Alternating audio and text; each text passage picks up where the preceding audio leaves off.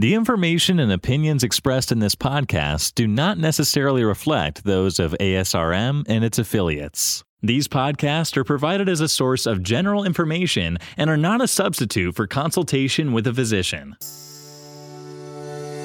Welcome to ASRM Today, a podcast that takes a deeper dive into the current topics in reproductive medicine.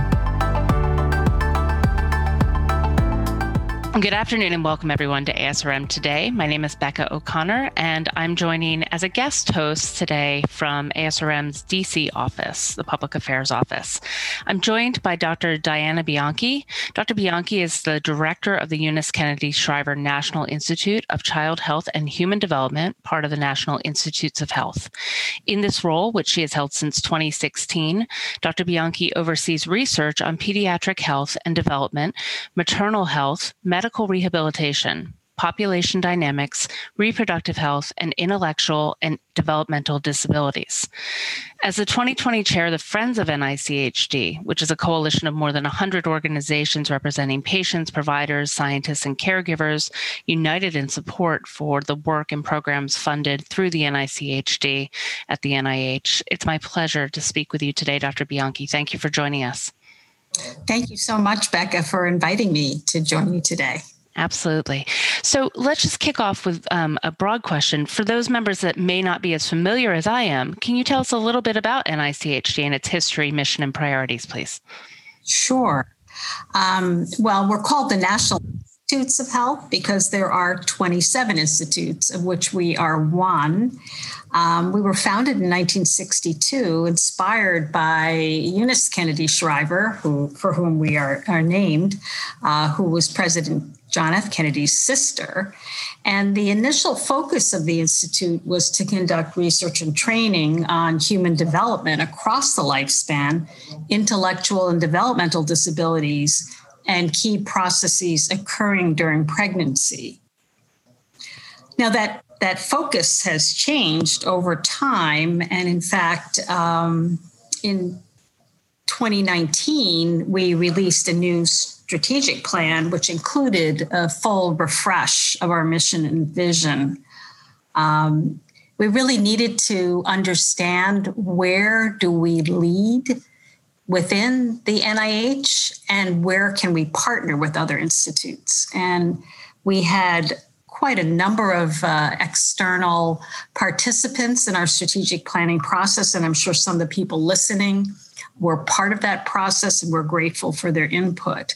But I think what most people don't realize is how much of our portfolio has to do with reproductive health. In fact, the 5 strategic plan scientific themes, really, you could argue that almost all of them have something to do with reproductive health. So those 5 themes are understanding the molecular, cellular, and structural basis of development. And so that's where we would get into the actual development of reproductive systems in model organisms as well as in humans. Promoting gynecologic, andrologic, and reproductive health. So clearly there's a big focus there that relates to reproductive health. Setting the foundation for healthy pregnancies and lifelong wellness. The other thing you asked about mission. So we shortened our mission statement, and it was almost like a Zen-like experience to crystallize it in terms of who are we? What is our ethos as an institute? So our new mission statement is to lead research and training to understand human development, improve reproductive health, enhance the lives of children and adolescents, and optimize abilities for all. And obviously, with my voice, I underlined reproductive health, but a lot of people ask us, why didn't we put pregnancy in the mission statement? And in fact, a number of our council members were quite pleased with that. We did it intentionally because our portfolio in reproductive health is so much bigger than just pregnancy alone. And I remember one of our advisory council members saying that she was quite pleased we said it that way because it really embraced people who struggle with infertility. So we put pregnancy in our vision statement. which is healthy pregnancies, healthy children, and healthy and optimal lives for all. But improved reproductive health is very aligned, obviously, with the mission of the ASRM.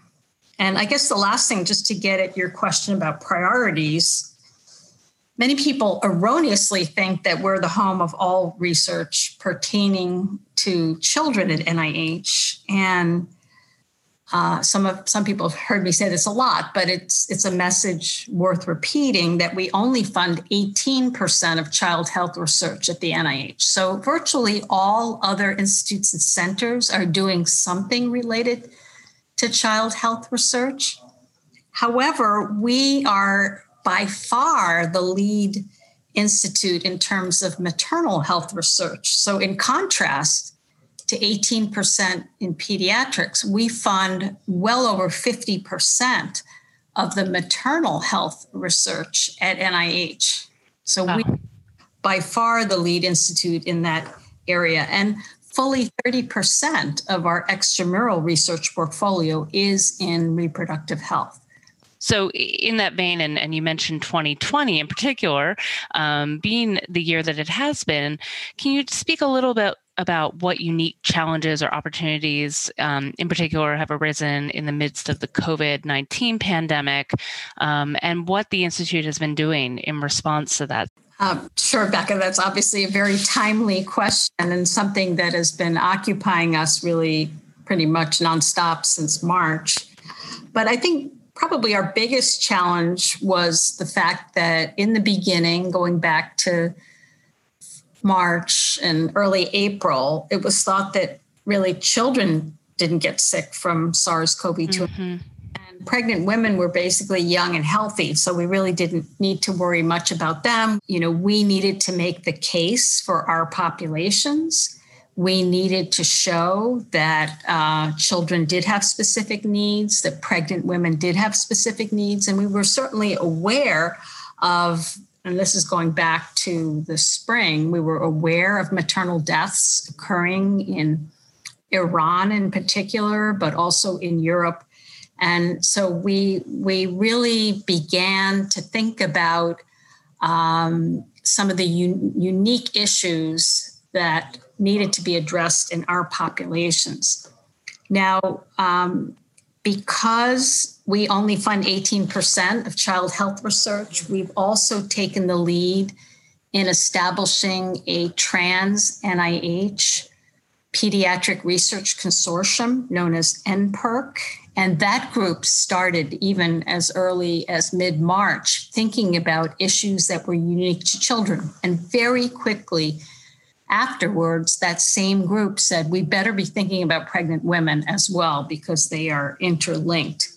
And so that group was already thinking about research questions that needed to be addressed by any of the institutes and centers working with these populations. Now, you probably are aware of these major trans NIH initiatives. For example, the RADx initiative, which is really focused on developing and implementing technologies that will speed up testing and make testing more accurate and eventually point of care so that you can test and contact trace and treat people as efficiently as possible. And we have been very active in trying to get funding. These are mainly administrative supplements for some of our existing and funded investigators so that they can add on to their existing studies to address pregnant women, for example, or women in underserved areas. But the real thing that kind of changed the equation for us was when the reports came out from Europe that children were starting to get very sick and develop this multi-system inflammatory syndrome of childhood. Right. And that's when it was recognized that, well, maybe children do get sick and there were children dying. Mm-hmm. And then Shortly afterwards, the CDC came out with information that pregnant women were getting sicker than expected when compared to women of the same age who were not pregnant. So it was really much later in the spring that there was a recognition that, yes, our populations were suffering from COVID. And even more recently, now we recognize that people with intellectual and physical disabilities are having specific issues with COVID disease. So what have we done so far? First, it was our maternal fetal medicine unit network, which is a series of 12 sites that have been working together for a long time that put together a protocol. And this study now has the acronym GRAVID, which stands for Gestational Research Assessments for COVID. It's a retrospective study using electronic health records of women who delivered between March and December 2019 as compared to March to December 2020. So there's a pre-COVID era and a post-COVID era. And the underlying hypothesis is that there will be an increased number of pregnancy complications, preterm deliveries, preeclampsia, maternal complications, including hypertension,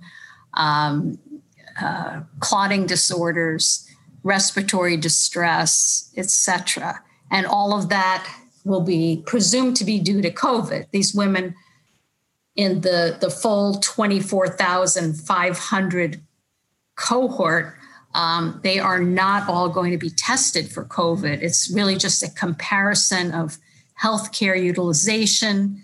For example, the rate of cesarean section delivery in 2020 compared to 2019.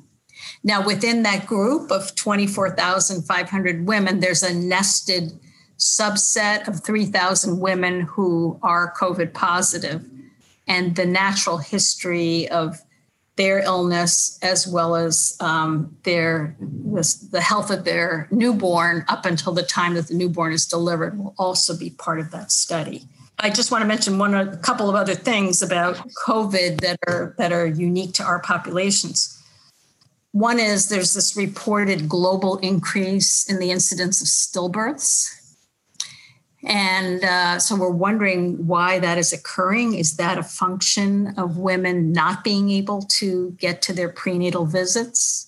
And that is something that's being looked at in GRAVID as well. So again, it's about how healthcare has changed, how prenatal care has changed during this time. So why is there a global increase in stillbirths? And there's also a global decrease in preterm delivery unless the woman is known to be SARS-CoV-2 infected. So in the infected women, there's a higher incidence of preterm delivery. But globally, there's a decreased incidence, which is very interesting. And then the other thing is, what is the role of the placenta in all of this? So we have the Human Placenta Project, which has been ongoing for 5 years. And the limited information that we have suggests that COVID-19 is also a vasculopathy. And of course, the placenta is just filled with blood vessels. And, what effect is that going to have on the newborn? We have preliminary data from Dr. Roberto Romero's intramural laboratory that suggests that the placenta does not have ACE2 receptors, and that might be the major reason why newborns do not seem to get infected on a regular basis, although there are some exceptions to that. So there's some very rare cases of vertical transmission. Fortunately, we're not aware of congenital anomalies that are the result of an infection, but we really don't know anything at all yet about the long-term effects of being a fetus inside of a mother who has SARS-CoV-2.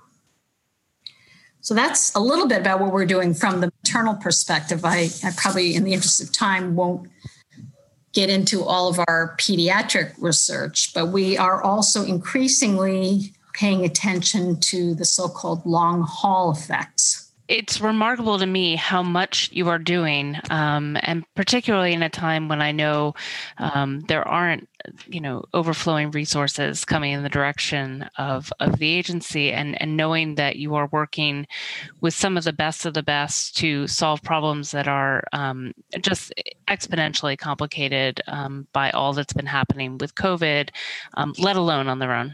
So my hat is off to you. Is there anything else that you want to be sure to share with the ASRM community that we should know about, what to look for from the Institute in the months and years ahead, and how we can most constructively be helpful and supportive of the Institute's important mission?